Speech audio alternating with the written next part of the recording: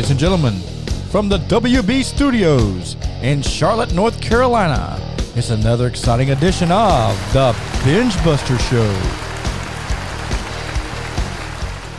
All right, ladies and gentlemen, welcome to the BENGEBUSTer Show. I hope everyone had a good week so far. Considering the coronavirus has got us pretty much locked down unless we are essential. Thank goodness I am essential, so I get to get out in public a little bit. But any event, I'm super excited about this week's show, and as it's going to be we're going to be talking about the very first Wrestlemania. Considering what happened with the coronavirus, the WrestleMania 30, WrestleMania 36 has been sent over to the Performance Center, and they performed, put on the show in front of no fans. But right now, I want to bring in my cohort, co-conspirator, my tag team partner. I'm talking about Jeff Patton.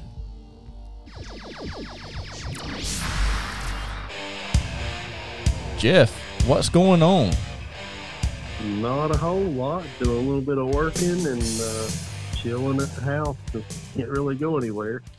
Yeah, I know that feeling, man. It's like, I was just talking about how luckily a few of us are considered essential employees, so we get to get out in public and still, feel like you're living versus, feel like a prisoner in your own home. Yeah, man, this has been crazy. Hopefully only a few more weeks and this will be over with. Yeah, that's what I'm hoping for, because it's crazy. And but speaking of just how much this coronavirus has like shut down everything, pro wrestling, the biggest show of the year, WrestleMania, that's the one where they draw so many people. And unfortunately, because of the coronavirus, WWE had to send the WrestleMania this year to the Performance Center. Jeff, what do you think about that? Yeah, that's crazy, but I mean, the only sport going right now, so yeah, nothing else, and everything else is dead. So. Yeah. Well, did you happen to? I know you're a big race fan. Did you happen to watch the race that they done this past Sunday, like a virtual race? I have been watching some of the iRacing, and it's pretty interesting. That's the only racing you can watch unless you want to watch some old NASCAR races. But yeah, I've been watching a lot of that here recently, and it's pretty cool. I mean, it's not as good as the real thing, but I've been watching quite a bit of it, and it seems like it's more action-packed, and the racing's a lot better than the actual real NASCAR. So yeah, I didn't catch the whole story, but I saw where, or I read somewhere where one of the drivers actually got in trouble for like wrecking somebody on that iRace. What did you know anything about that? I heard something about it too, but I haven't got to see the one from the Bristol race this past weekend. I wasn't able to see that. I haven't seen that on YouTube yet, just the highlights, and I didn't look at that. But I've actually been watching their actual. It's now the Coca-Cola racing, iRacing series. I've been watching it and keeping up with it, and I actually look back at some of the races from last year during my downtime after I get off work, just something to do, and pretty cool. Go back and look, man. If you like real, hard-nosed racing, I mean, go watch the Daytona and Talladega races, man. They're definitely put on a better show than NASCAR does with those tracks. Oh, that's pretty cool. I know my father-in-law is actually a NASCAR crew chief, and I was at his house this past Sunday. We were having lunch together, and he was watching it, and he was just he was talking about it, and then that around about that time like I said, I don't watch it, so I don't know who everybody is, but he was talking about look at that guy and what is he doing, and I said, what happened? He goes, well, he just wrecked that guy intentionally. I'm like, but they're playing a video game. So it made me laugh. But from what I understand, the guy actually got fined by NASCAR for doing that. That's hilarious. Either man. either find or you can't do it anymore. I like I said, I didn't hear the whole story, but yeah, I thought that was kind of funny, that they done that. Man, that would piss me off, man. Spend all that money for equipment, and then they throw you out of iRacing. Yeah, because I'm sure those steering wheels and everything for that is not cheap. Yeah. But I'm one to talk. I mean, this podcast, I take pride in it and I enjoy it. But Jeff, you've known me for almost 30 years now, and you know me. If I'm gonna do something, I'm gonna do it all the way. When I was wrestling full time with you, I went out and I got the same people that made the gear for Ric Flair and all the NWA stars to make my gear when I really could have just got something cheap, but I wanted the best. And that's kind of how I went with my podcast. I've went out and spent quite a bit of money on equipment, and because I want it to sound good, and I want the fans that my listeners to go, wow, that's pretty good.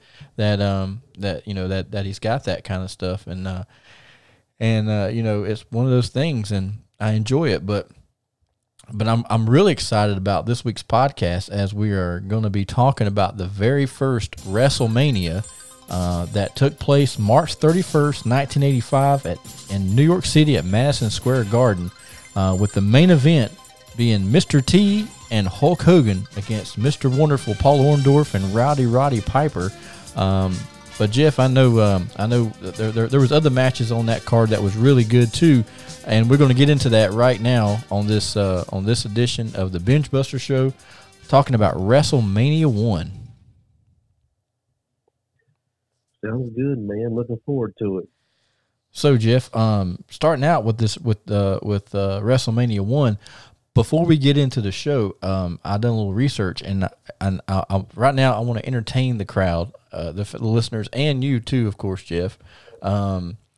So, looking back, I've done my research, and WrestleMania was, it was a huge event. Vince McMahon put a lot of thought into WrestleMania, but what fans got to understand, what made WrestleMania, in my opinion, was not Vince McMahon.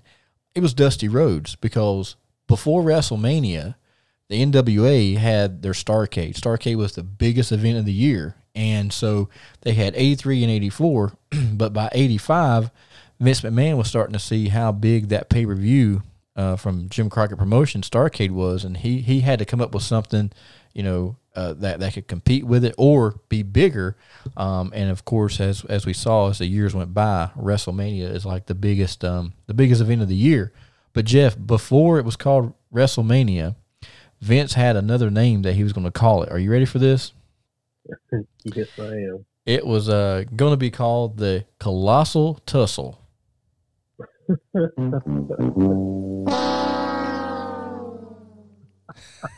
I mean, that is. Could you imagine? This is the Colossal Tussle 37.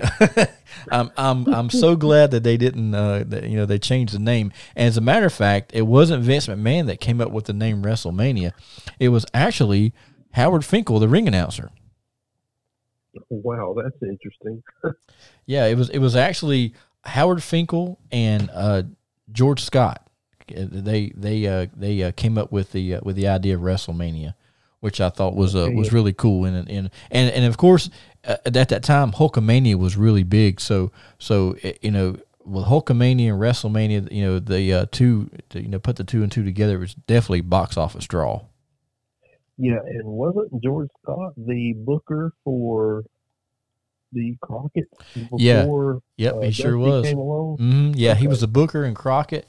I believe that he left Crockett Promotions around 84, right after Dusty came in, or 83, and went up to WWE, and that's pretty much where he's at, or where he was at.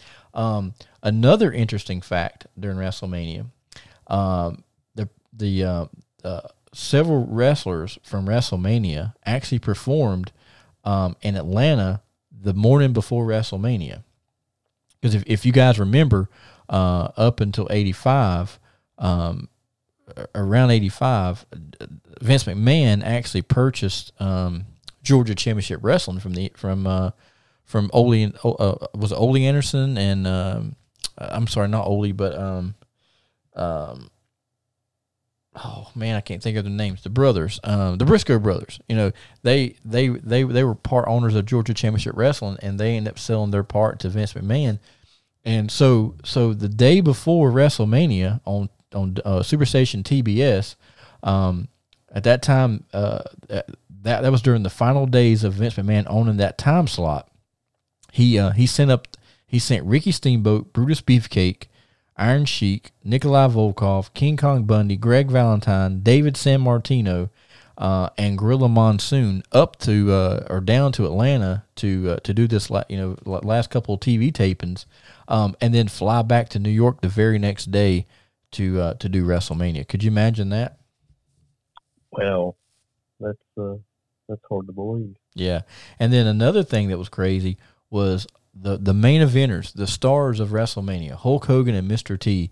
Vince sent them to Saturday Night Live to host it. But the crazy thing was with Saturday Night Live, it's live and it's taped. You know, they start taping at 11:30, and then there was a curtain call for 1 a.m. So Saturday Night Live host would go from 11:30. You know, they had to be there by 11:30, and then it started taping it at 1 a.m. And then they leave at 2 a.m. But now, you know, back then they went out and partied, went out to a club or whatever. So that had to definitely take its toll on Mr. T and Hulk Hogan. Most definitely, and I wonder where they filmed that from. I'm sure it was in New York. Okay. You know, I'm sure it was in New York, but still, the fact of them being out, you know, that late at night or early in the morning and having to be, you know, back at Madison Square Garden to start this WrestleMania was crazy. Another interesting thing, this is going to really blow your mind, because I get like this sometimes when I'm at a show, but I you know, imagine 1985. So Jesse the Body Ventura had just transitioned into a color commentator. He was replacing Angelo Mosca, who was actually announcing with Gorilla Monsoon. And Gorilla Monsoon actually had to hold Ventura up by the back of his jacket because he was so nervous about doing this WrestleMania.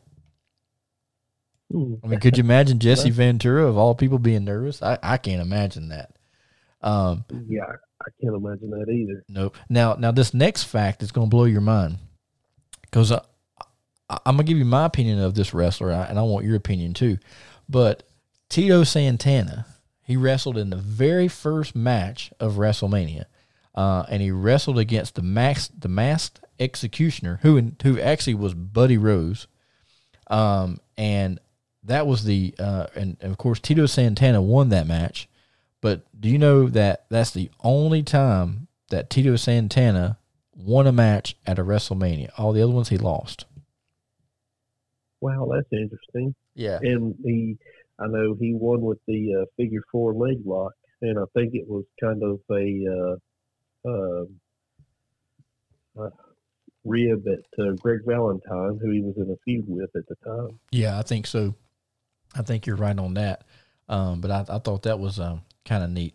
Now, you're going to love this one. This sounds like something that that I would have done back in my younger days. Probably do it now too, but now I'm a little more laid back. But SD Jones was wrestling King Kong Bundy, and the match was supposed to last 9 seconds. It's supposed to be a 9-second squash match. Well, it didn't go 9 seconds. It was more like 24 seconds. And King Kong Bundy says that he thinks that SD Jones did that intentionally because he didn't want to lose so quickly. So he got, it was like a rib back at Bundy for, trying to beat him in 9 seconds. What do you think about that? Yeah, I wouldn't want to lose a match at WrestleMania in 9 seconds either. No. Well, that would be now humiliating. Now I would, Jeff, because the reason why I say I would, I'd go to Vince and I'd say, Vince, you beat me in 3 seconds. I don't care, but how much you paying me? How much is my check going to be?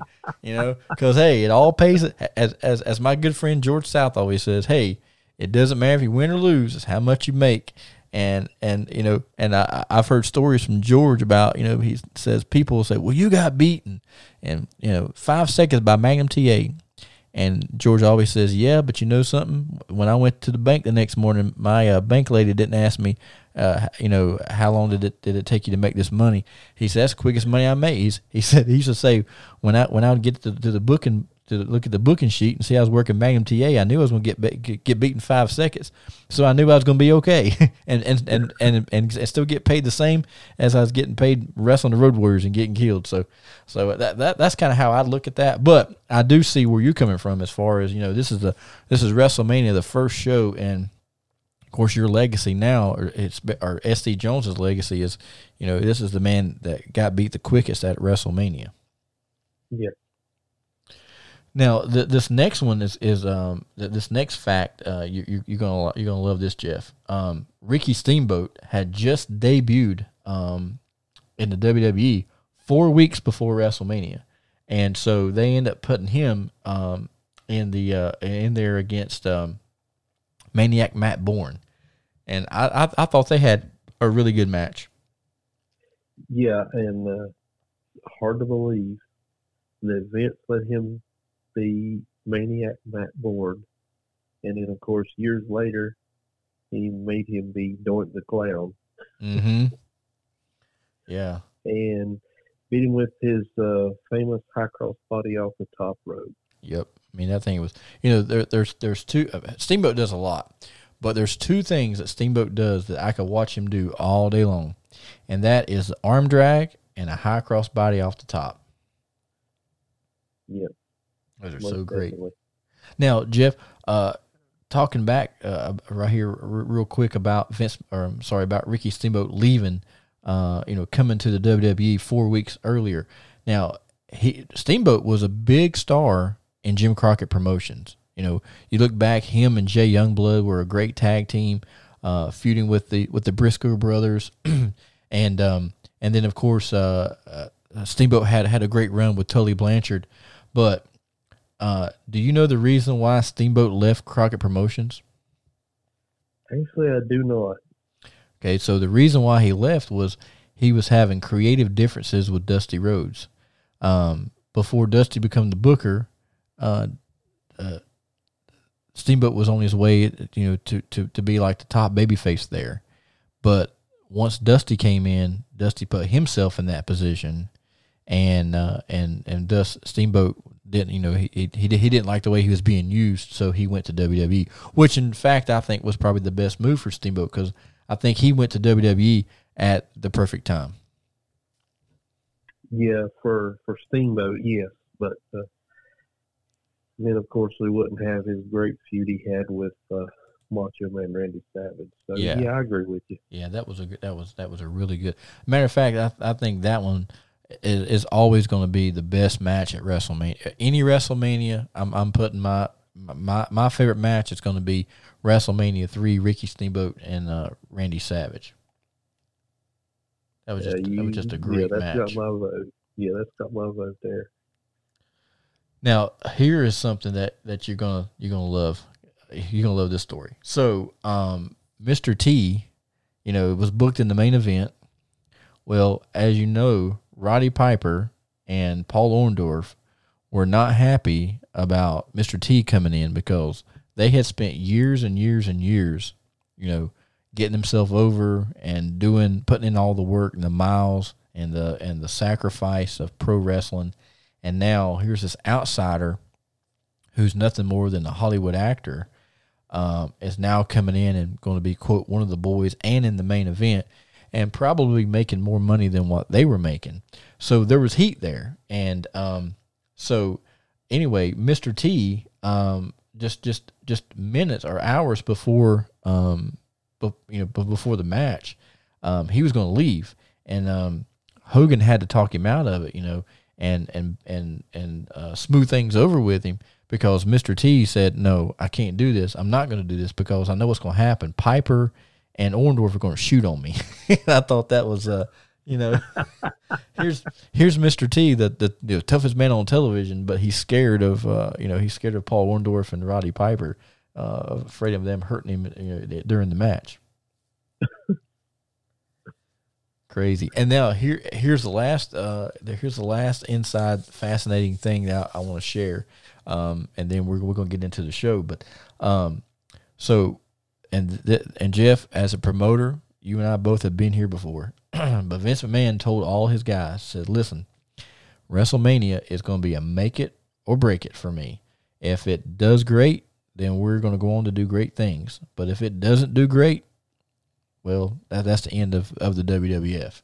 And, luckily, it drew good. 19,000 people in the Garden and over 400,000 fans across the country bought the closed circuit production of WrestleMania, and thus made it a success. And now, 36 years later, WrestleMania is still the number one wrestling event of the year. And so I think that was pretty a big gamble on his part, but it definitely paid off. Yes, most definitely did.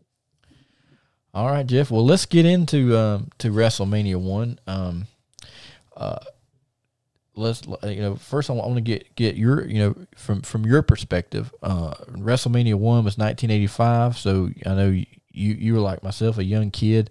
As a kid, what was like some of your memories of something that you look forward to from WrestleMania?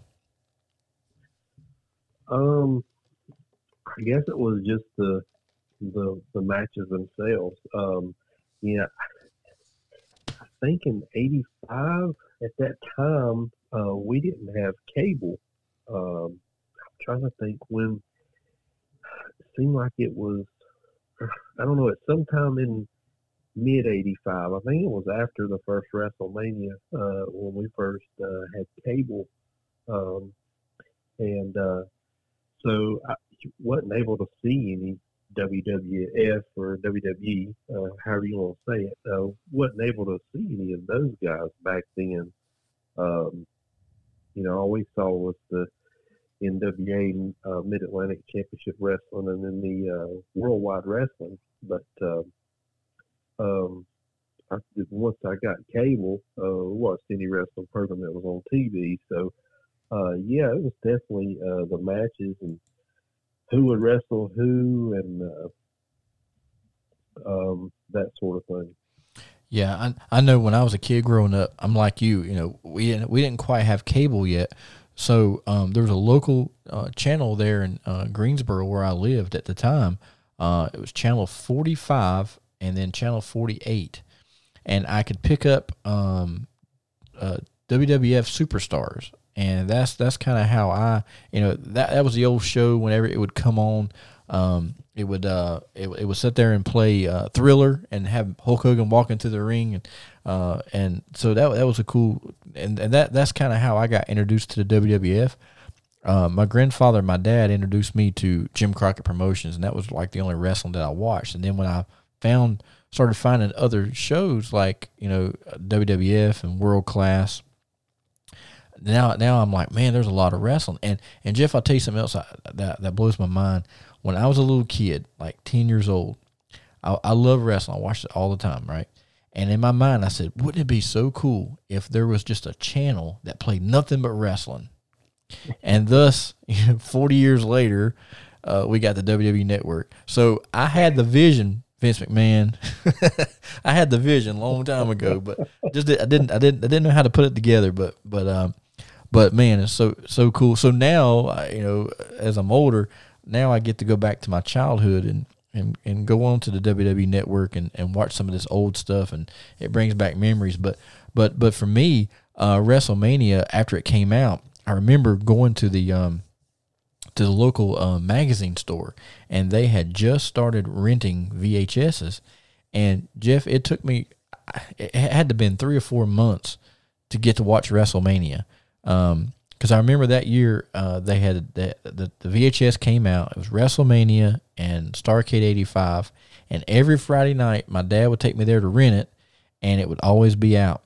And so one Tuesday, I guess early in the week, Monday or Tuesday, I told my dad, I said, hey, let's go down to the store and see if that wrestling tapes are in. And luckily, they both were in, so Dad rented both of them for me, and I just came back home, and I just watched them, and I was just like, man, this is so cool.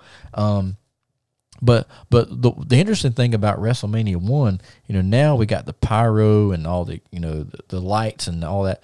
But back then, we didn't have that. If you watch it, it reminds me, it was basically like a house show. But there was definitely some excitement going on, especially with some of the celebrity guests that were on hand, right? Yes, definitely. Yes.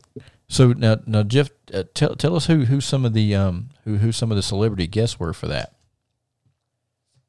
Great. I was sorry, Tony. That's the notes I didn't do. Oh, okay. I have the matches. Uh-huh. But I didn't get any celebrity names. Okay. Well,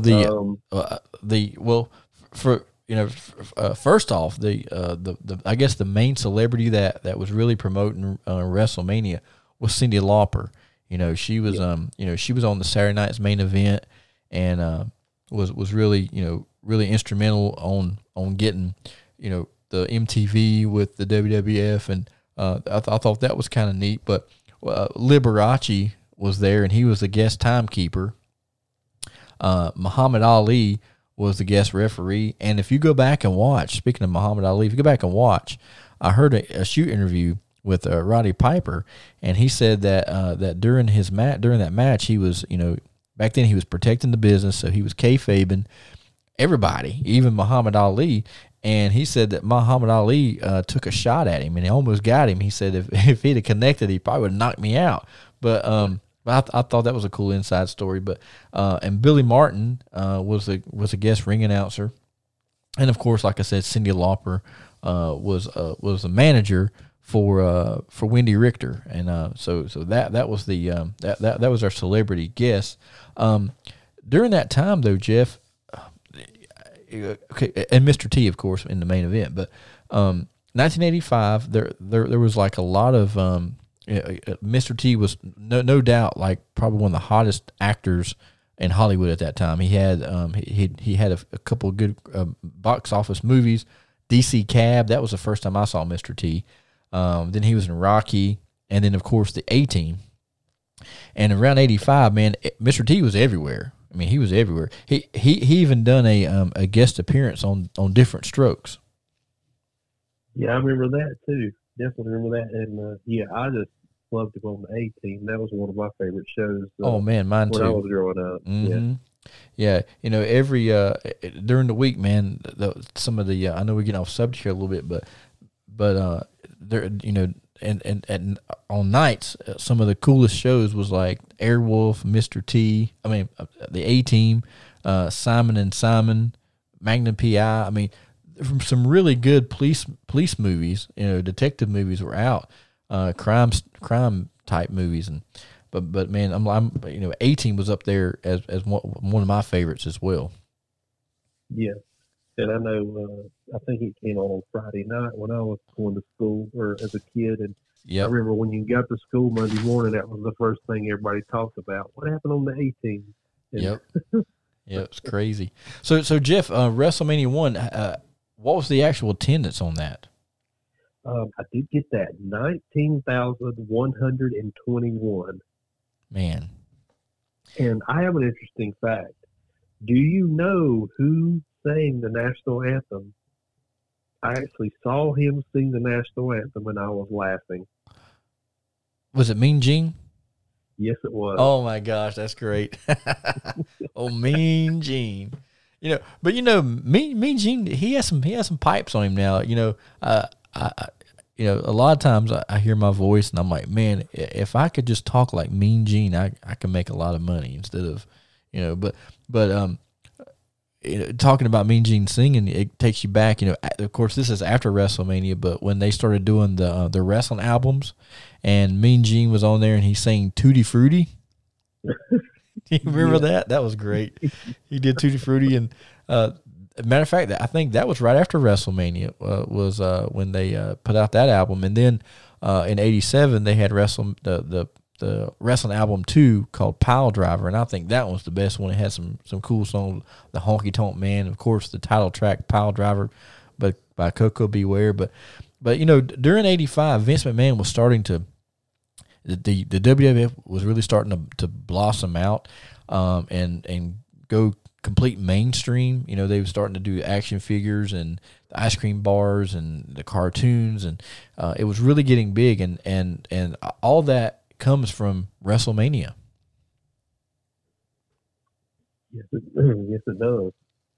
So now, Jeff, let's talk about some of the matches. I know we touched on it earlier a little bit, but the very opening match was Tito Santana versus the Executioner, who was actually Buddy Rose under a hood. But that match lasted 4 minutes and 49 seconds, right? Mm-hmm. Which was a great match. What are your thoughts on Tito Santana as a wrestler or worker? I thought he was really great, a great performer. He was definitely over as a babyface,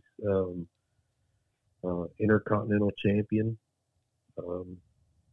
He was tag team champions with Rick Martel. Mm-hmm. They were Strike Force. But yeah, I actually really did like Tito. Great worker. Yeah, I've seen interviews before with Shawn Michaels and Kevin Nash, and they always talk about the one thing they want all they want is just the Tito thing. And when you hear wrestlers talk about the Tito thing is Tito Santana. A lot of people don't know this, but he had a long career with the WWF. Now, I know we talked about how he didn't win at WrestleMania, but it doesn't matter if you win and losing. You got a paycheck. You got a job. Back in those days, wrestlers were just bouncing from territory to territory to territory. But Tito was there for, a good 10 years. And he was in the limelight. He was in some really great angles. Yeah, he definitly was just flying burrito. Yeah. But I remember when they made him the Matador, and that was kind of silly. But yeah. Well, I think at that point in time, he was kind of doing whatever he could do to stay there a little bit longer. He knew at this time Vince was starting to go with new faces and new stuff, and so I think that's why he tried that. But in any event, I mean, I thought Tito Santana was a solid performer, fun to watch, and had the most beautiful flying forearm I'd ever seen. Mm-hmm. Yeah, just great. But now it takes us to the next match on WrestleMania: King Kong Bundy with Jimmy Hart versus Special Delivery Jones. And the match was supposed to last 9 seconds. It actually went 25 seconds. But that match, what's your thoughts on it? Bundy won with the big splash, and if I'm not mistaken, he made the ref count to 5. Or yeah, did he? 5. He did that was always. Yeah, he did it all the time. Mm-hmm. Yeah, that was his deal. And that those kind of matches are great and all, but I just feel like those matches are just kind of throwaway fill-in matches for time.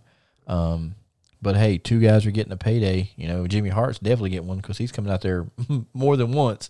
So the next match I think was a really solid old school Crockett style match. Ricky the Dragon Steamboat versus Matt Bourne. And, of course, at this time, Ricky's not known as the Dragon yet. He's still just Ricky Steamboat. But they had a great match. It lasted 4 minutes, 38 seconds. But looking back at it as a kid, it felt like it lasted longer, but it was a really good match. Yes, and the one with the high cross body off the top rope did Steamboat. And, of course, we talked about earlier, Matt Bourne went on to be Doink the Clown, and then he spent a stint in WCW as Big Josh. Yeah, I remember that, Big Josh. That was kind of like, I was like, whoa. But, I remember Matt Bourne in World Class, World Class Championship Wrestling. Yeah. He had a good run there, too. Mm-hmm. Sure did. Yes, he did. Now the next match was good, and at this time, he was kind of new on the scene, even though he'd been around for a while. But Brutus Beefcake with his manager Luscious Johnny Valiant versus David Sanmartino with Bruno Sanmartino. This match ends in a double disqualification. It lasted 11 minutes 44 seconds. I think at that time, Brutus Beefcake with his outfits and his look, and with Johnny Valiant, who with the Valiants were notorious for great tag team. Him and our good friend Jimmy, they were multi WWF World Tag Team Champions. So it was only fitting to see Johnny Valiant as a manager, and with Brutus Beefcake. Beefcake was young. But during '85, he had that look. He kind of wore like the same kind of tights that a lot of the heavy metal rock and rollers like Motley Crue and Poison were wearing at the time. So he was relevant with his image. What do you think about this match, though? Yeah, I saw bits and pieces of it there a while ago, and yeah, it was really good. I thought David Sanmartino.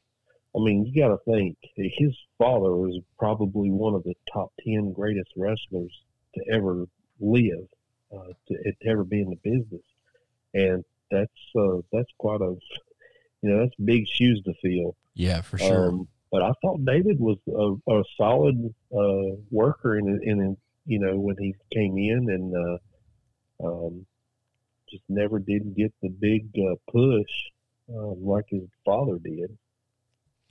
Yeah. Now the next match, I really enjoyed this one because this guy was always one of my favorites as a kid. The Junkyard Dog was going after the WWF Intercontinental title against champion Greg Valentine with Jimmy Hart. This match lasted 6 minutes and 55 seconds with a count out. Greg Valentine gets counted out, thus holding on to the title. Jeff, what is your opinion of Junkyard Dog?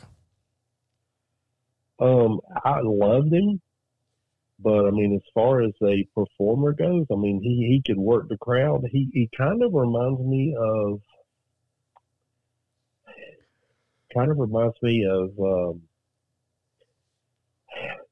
Dusty Rhodes in a way, because I mean, Dusty could perform in the ring, but he really, Dusty wasn't a smooth worker like, a Ricky Steamboat or a Barry Windham or a Ric Flair or anybody like that. But he knew how to get the crowd into it.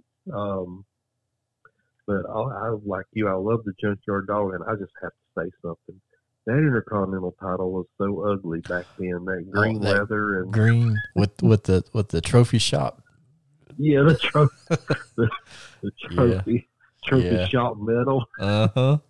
Yeah, Vince wasn't spending a lot of money on belts back then, but and that takes us to whenever they brought it, like after Valentine dropped that title to Tito Santana. Remember, Valentine destroyed the belt, thinking, "Well, I don't have it," and he tore it up. And then, of course, they come out with that really pretty Intercontinental title that they had that a lot all through the 80s and 90s. But I thought that was a kind of cool way to get rid of that belt. Just have Valentine break it to pieces. And I don't blame him for doing that. Now the next match is really cool. It's another tag team from the NWA, but now they are the WWF Tag Team Champions. I'm talking about Barry Windham and Mike Rotundo. Their manager was Captain Lou Albano, and they defended the titles against Nikolai Volkov and the Iron Sheik with Classy Freddie Blassie.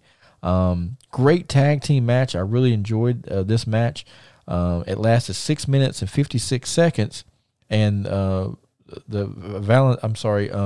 Nikolai Volkov and the Iron Sheik win the titles whenever the Iron Sheik actually breaks Freddie Blassie's cane over Barry Windham's head. Yes, and the little Barry Windham and Mike Rotundo are Mike is their brother-in-laws. Yes. Yeah. Yeah. Yeah. Mike married Barry's sister. Right. And some of you listeners out there that may not know, some of you old schoolers, Barry Windham is actually the son of the great Blackjack Mulligan.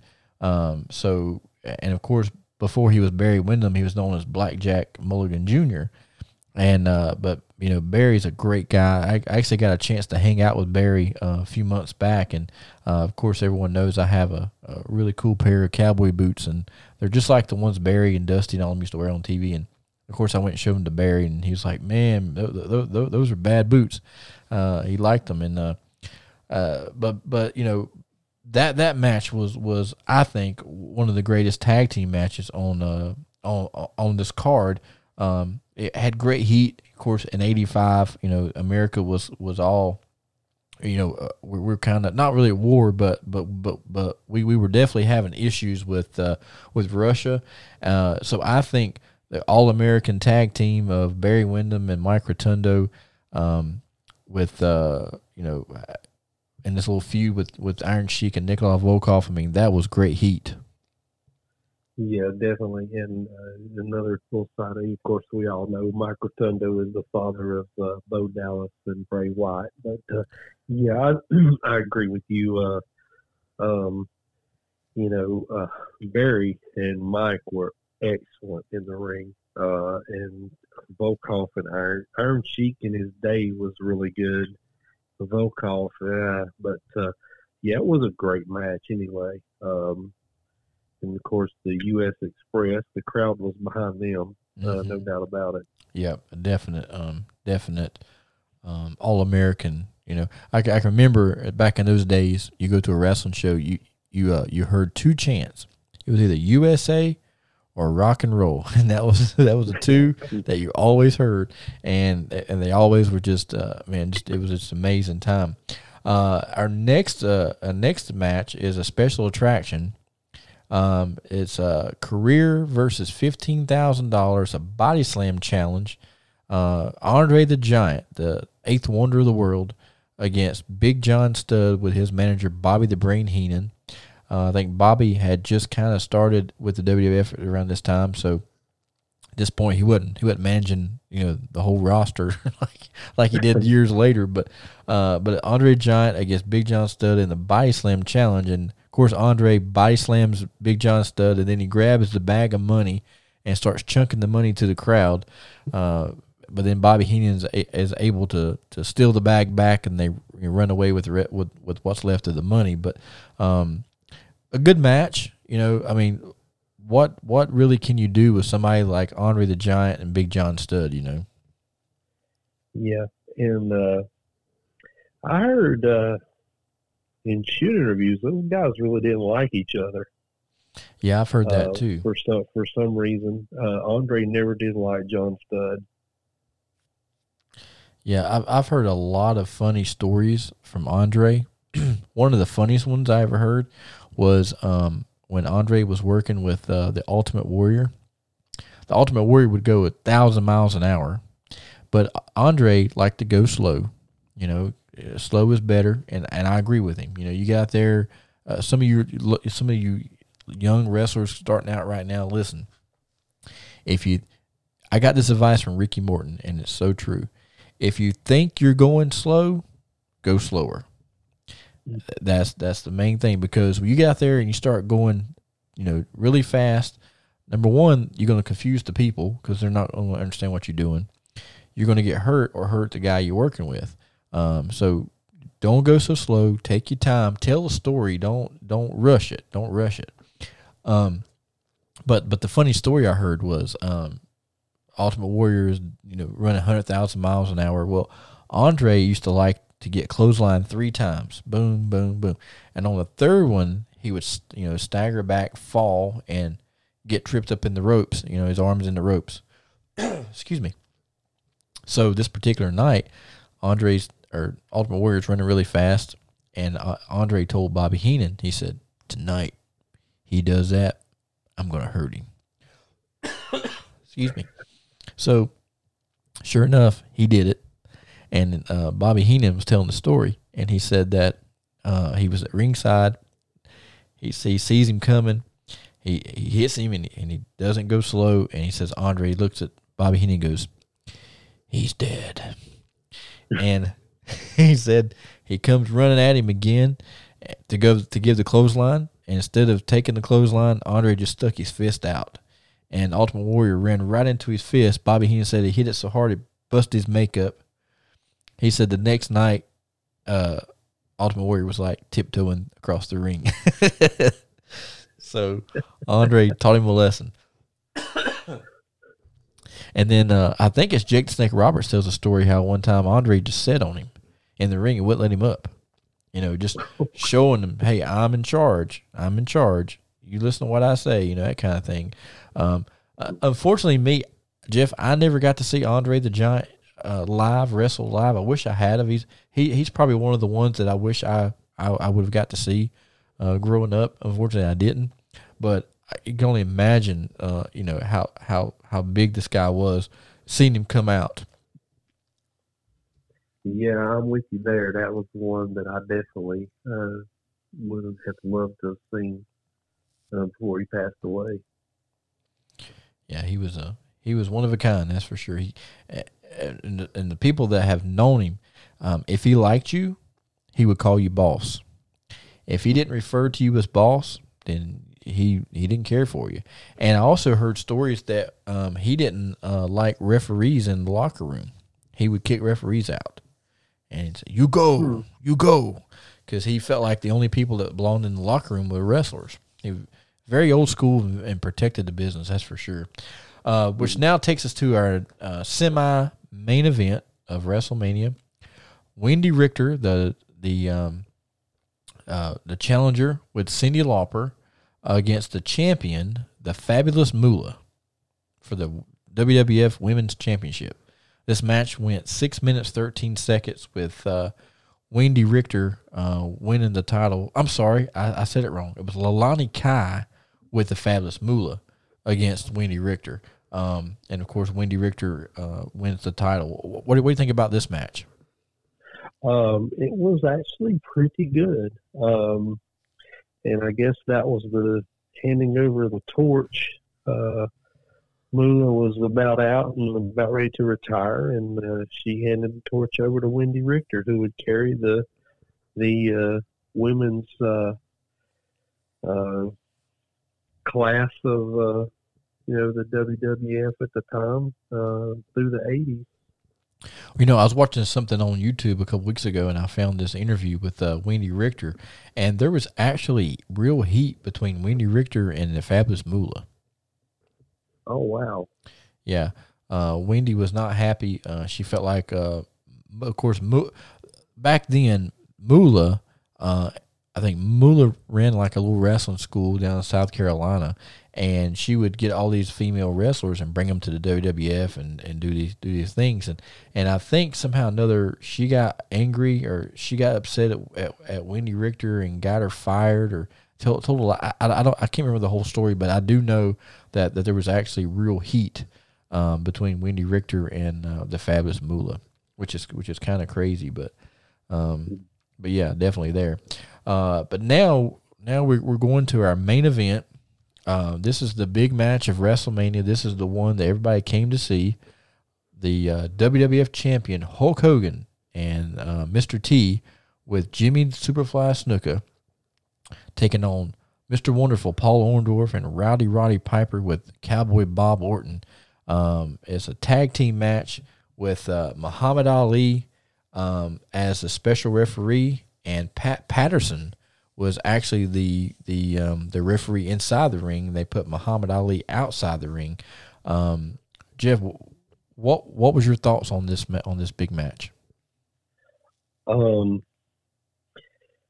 me, it was already Piper. Yeah. I mean, there was a guy who, and I remember he had a group play bagpipes as he and Orndorff and Bob Orton came to the ring, and that was really cool.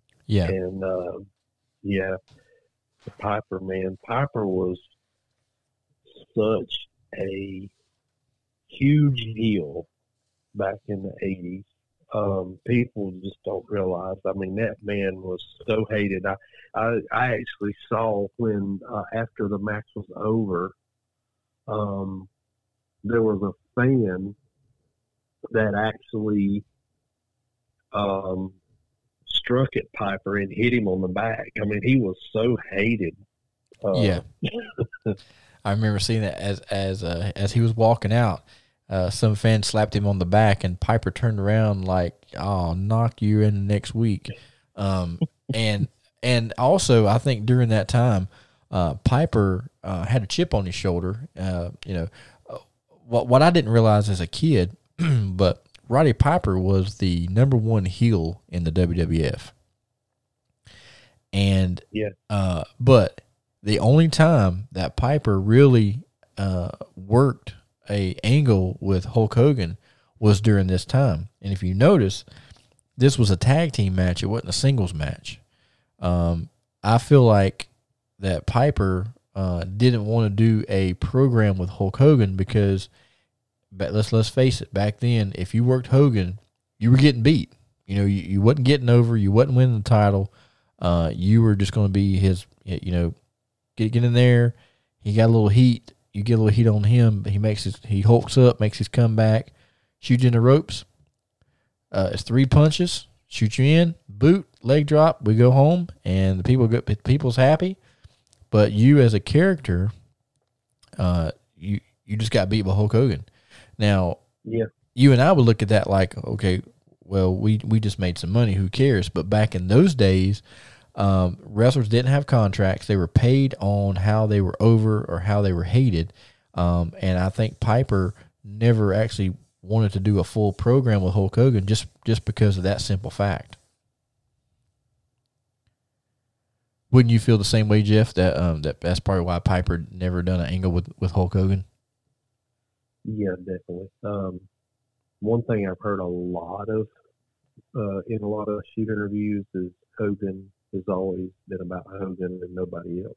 And I totally agree. Piper would have been an excellent world champion. But, we knew that never happened. Piper, Ted DiBiase, I mean, I'm going to sit here and name off guys that should have been the world champion. Jake the Snake Roberts. Yeah, that never were because Hogan. Yeah. Hogan wouldn't drop a pin to him. But anyway, the match, let's see, the finish, I believe Bob Orton came off the top rope and was going to hit Hogan.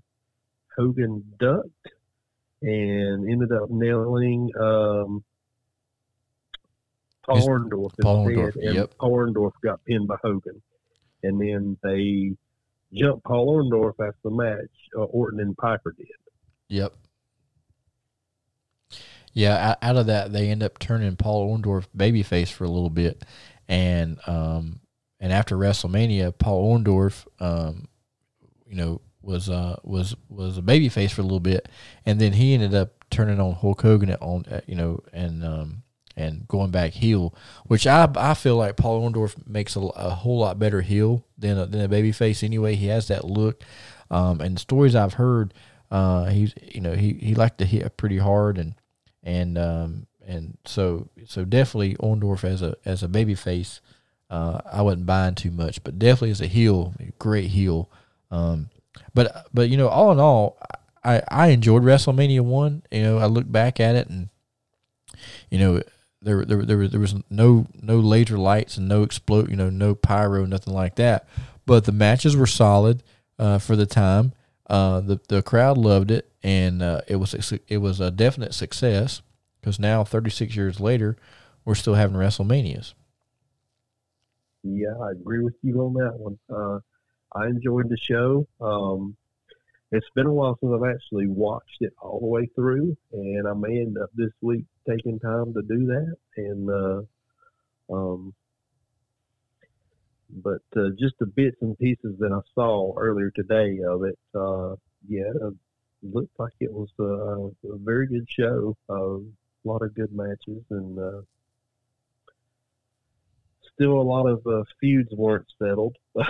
Yeah, yeah. But they go on to the next town, and so I'm just the way it glad. works in wrestling. I'm just glad that it's WrestleMania and not the Colossal. What was it?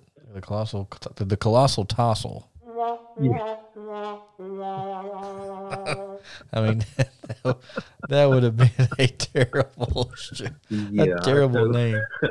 I agree with you on that one. I'm so glad that is not that. That's for sure. So, well, all in all, it was a great show, and years later, we're still doing. They're still doing WrestleManias, and I've been to over the years. I've been to some Bunkhouse Stampedes.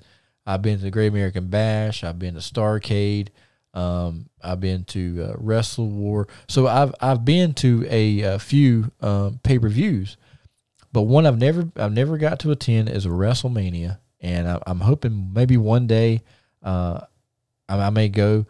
I really want to go to a WrestleMania, not for WrestleMania, but I want to go for the Hall of Fame. I love that. I love how they show homage to the guys that's paved the way, the old timers, if you will. That's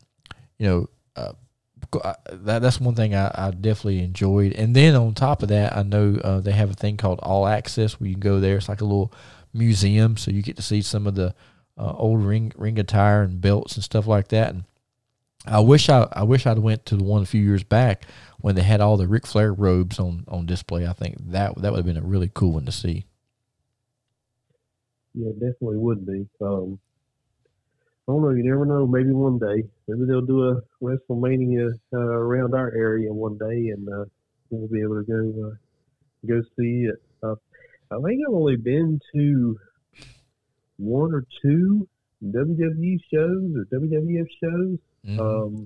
Went to the one we went to in Greensboro. I say, yeah, you and I went to one. We were on the second row. We had great seats. I remember I got high-fived by Triple H. I thought that was kind of neat. Yeah. What was that? That was a six-man. It was a six-man match, right? It was Triple H, Shawn Michaels, and Ric Flair against Edge, Randy Orton, and somebody. I can't remember who the other guy was. One of the Spirit Squad. Yeah, that's it. Of course, they let that poor guy in there to take the sledgehammer. Yeah, that's right. Yeah. That was a really great show. I enjoyed it. And I took my son to one in Raleigh. I guess it's been about 3 years ago, maybe. Yep. And I can't even remember. I mean, who was on it? So. Me and you and your son went to a Monday Night Raw too, didn't we? In Charlotte. Yeah, we did. Yep. Yeah, that's right. Yep. Yeah, that's right. Yeah, I remember that too. So that's 3 I've been to. Mm-hmm. Okay. Yeah, it's kind of cool. I know a few years ago, the road to WrestleMania, they would take the little house show and go around, and some of the matches that you're going to see at WrestleMania, they would kind of give you a little tease of it. And I remember when I first started dating my wife a few years back, they were coming to Charlotte, and it was like the day after my birthday. They were playing there.